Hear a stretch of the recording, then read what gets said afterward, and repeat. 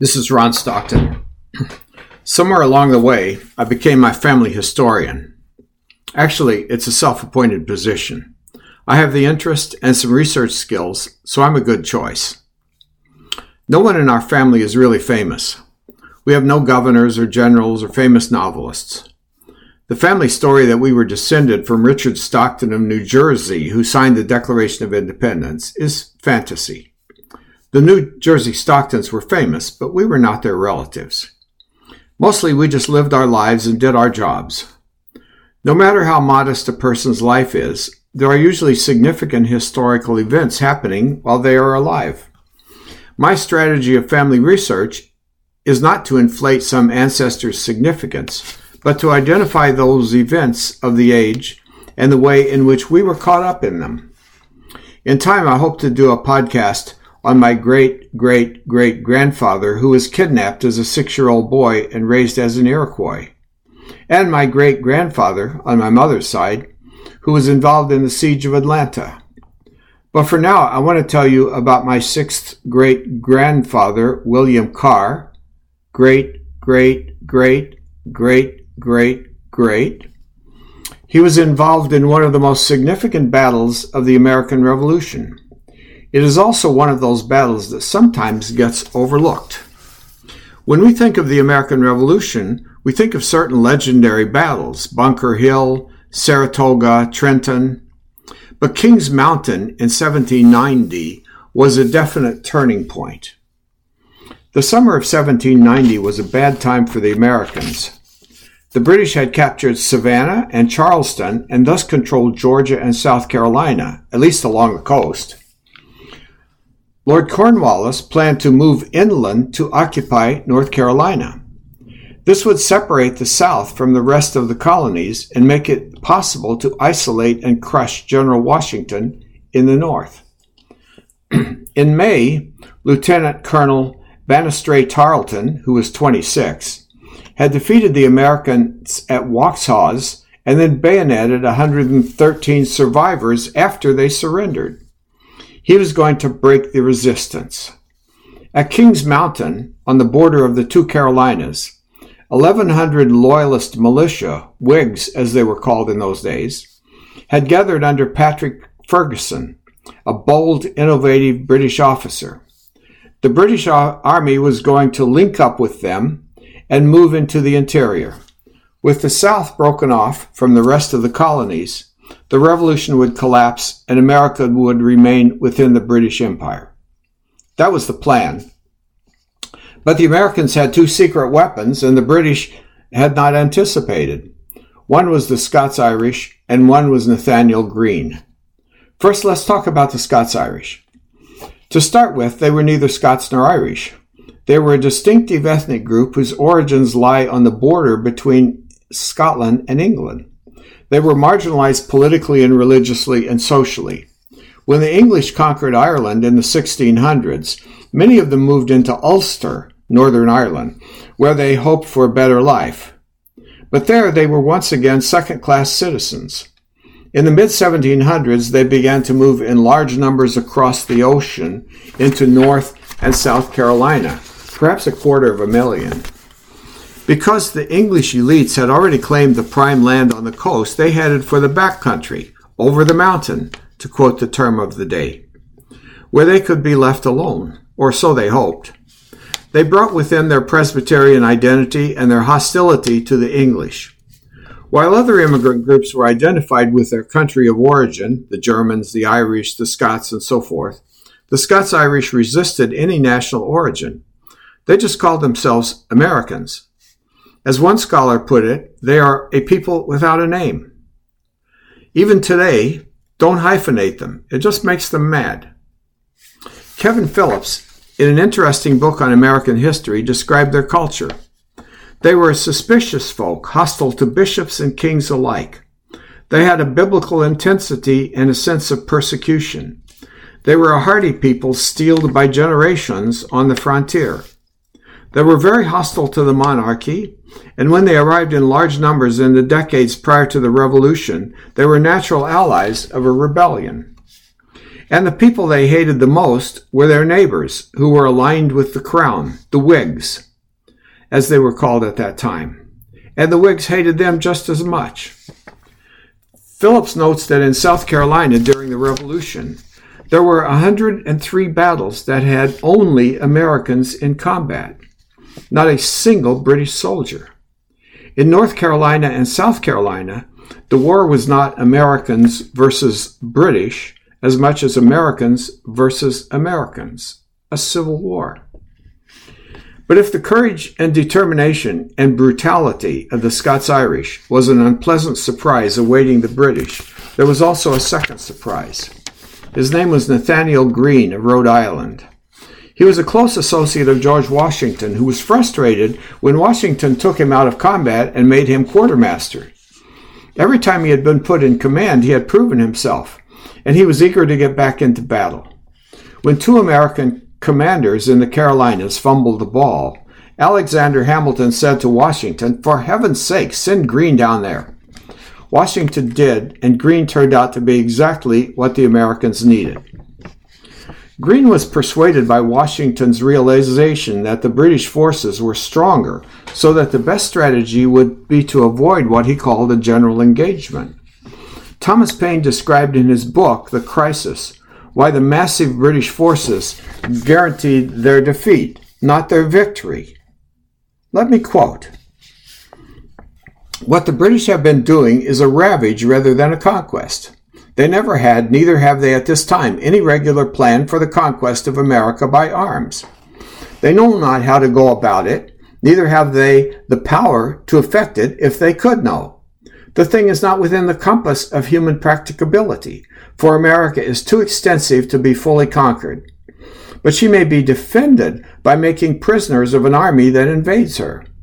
There is something in a war carried on by invasion which makes it different in circumstances from any other mode of war, because he who conducts it cannot tell whether the ground he gains be for him or against him. And whoever will attend the circumstances and events of a war carried on by invasion will find that any invader, in order to be finally conquered, must first begin to conquer." That was Tom Paine. Simply put, when a foreign army conquers territory, it then has to fortify it and defend that territory. As soon as they turn their heads, the local forces will recover the land. The more land they conquer, the more vulnerable they are, and the closer to their ultimate defeat. Mao Zedong wrote exactly the same thing in the 1930s when he led his revolution in China. Under Greene's overall command, the Americans fought a series of 4 battles that reversed the course of the war. Today we would say that Greene was using guerrilla warfare. The Americans were always outnumbered in these battles, but the British always left the field worse off than before. These battles were Musgrove's Mill, Kings Mountain, Cowpens, and Guilford Courthouse. I suspect most of you have never heard of any of them. They are as obscure as they are important. Let's go back to Kings Mountain.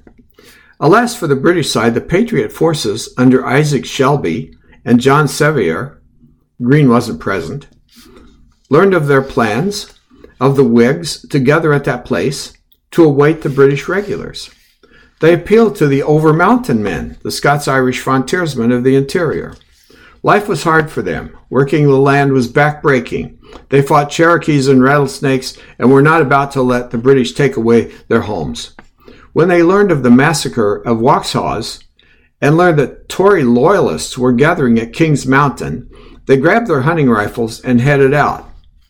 In one county, the leaders went to Presbyterian churches and mobilized the congregations. In one case, the service was disrupted by the arrival of a messenger. The pastor announced that he was suspending the sermon and heading to Kings Mountain. All of the adult males in the congregation went with him. By October 7th, the Patriots were in position. Jane and I visited this place a few years ago. The battle was over in an hour, but we spent 3 hours at the site. There's a 1-mile walk around the hill where the battle took place.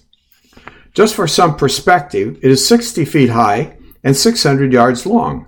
Not really a mountain, more like a hill. The Tories had positioned themselves on top of the hill. The Patriot militias were in 5 positions around the hill. There was an electronic display of the battle in the exhibit building. Jane said, jokingly, the British should have looked at this board. They would see that it was not going to turn out well. It reminded me of that old Bob Newhart routine in the Battle of Little Bighorn as a football game. General Custer, you lost the toss. You take your men and gather in a circle in that valley. General Bull, you gather all the Indians in the world on the hills surrounding the valley and attack. Actually, the British thought they had the advantage. Not only did they have a remarkable leader in Major Ferguson, the only British citizen in the battle, but they had the defensive position. They were dug in on top of the mountain. The rebels would have to climb as they fought. Not an easy thing to do. Moreover, among the British forces were 200 American regulars from the north, trained and equipped and armed with bayonets. Those bayonets were terrifying. Local militias were really just farm guys called up for combat. They had no training and no discipline. They were not known for their courage when confronted with professional soldiers. Ferguson believed that in the face of cold steel, the rebels would flee back to their farms. Unfortunately for him, he was wrong. Those rebels believed that if they ran, their homes would not be safe, their families would not be safe, and their lives in this land would not be safe. They had spent the last few decades fighting the land for sustenance and fighting the Indians for the land. They were not about to give it up. When the fighting began, the rebels were told, each man is his own officer. They were told to use Indian tactics, to hide behind rocks and trees and to fire at will. These men knew Indian tactics. They had seen them for decades. As they charged, they shouted Indian war whoops, a terrifying sound to those on top of the hill. They also shouted, Buford, Buford, a reference to the massacre of the surrendered Americans at Waxhaws. This was an ominous sign. These men were not just fighting for victory. They were bent on vengeance. 3 times the professionals with their bayonets came charging down the mountains. 3 times the patriots fled, firing as they ran. 3 times they gathered their forces at the bottom of the mountain and headed back up. Each time the Tories left bodies scattered about. Not only that, but Major Ferguson was a leader who led from the front. He also had on a checkered shirt. A young woman who abandoned the Tories had told the rebels that fact in exchange for her freedom. He was hit simultaneously with 7 balls as he sat on a horse. By the way, there are different versions of who gave them that information. The female is one of the most reliable. The battle was over in an hour. But then came the shameful part, the vengeance. There was a massacre of survivors. In the end, the Patriots lost 27 men, the Tories 157. 36 leaders were given summary trials. 9 were hanged before General Shelby stopped the carnage. There were other battles in this British campaign, all localized battles involving rebel militias, all involving guerrilla tactics against the British forces. At Musgrave's Mill, just before Kings Mountain, the Americans were vastly outnumbered. They used a tactic as old as time. They positioned themselves in a concealed semicircle and sent out a decoy regiment to engage the British forces and then to flee in terror. The British were lured into the trap and massacred. At Cowpens, just after Kings Mountain, they used another tactic called defense in depth. The land was hilly, so the rebel commanders, Daniel Morgan, a very famous person, surprised everyone by putting his militias in the front ranks. He put 300 militiamen 100 yards in front, 120 of his best marksmen even further in front, and then his 600 regulars behind the 2 front lines. He told his militiamen to fire off 2 shots, targeting officers and sergeants, and then to move to the rear and serve as a reserve. Militias typically ran as soon as they saw professional soldiers, marching in lines, their terrifying sabers glistening. By telling them to fire twice and then retreat, he got 2 shots out of them. As they broke ranks and fled, the British thought they had a victory at hand, only to discover that the trained soldiers were hidden over the hill. One historian considers this the most innovative tactic of the whole war. Then came Guilford Courthouse.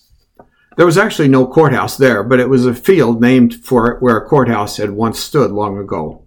Technically, this was a British victory, given that General Greene, who had not been in personal command of previous battles, retreated. But the British losses were great. The Americans lost 79 and had 185 wounded. The British lost 93 and had 408 wounded.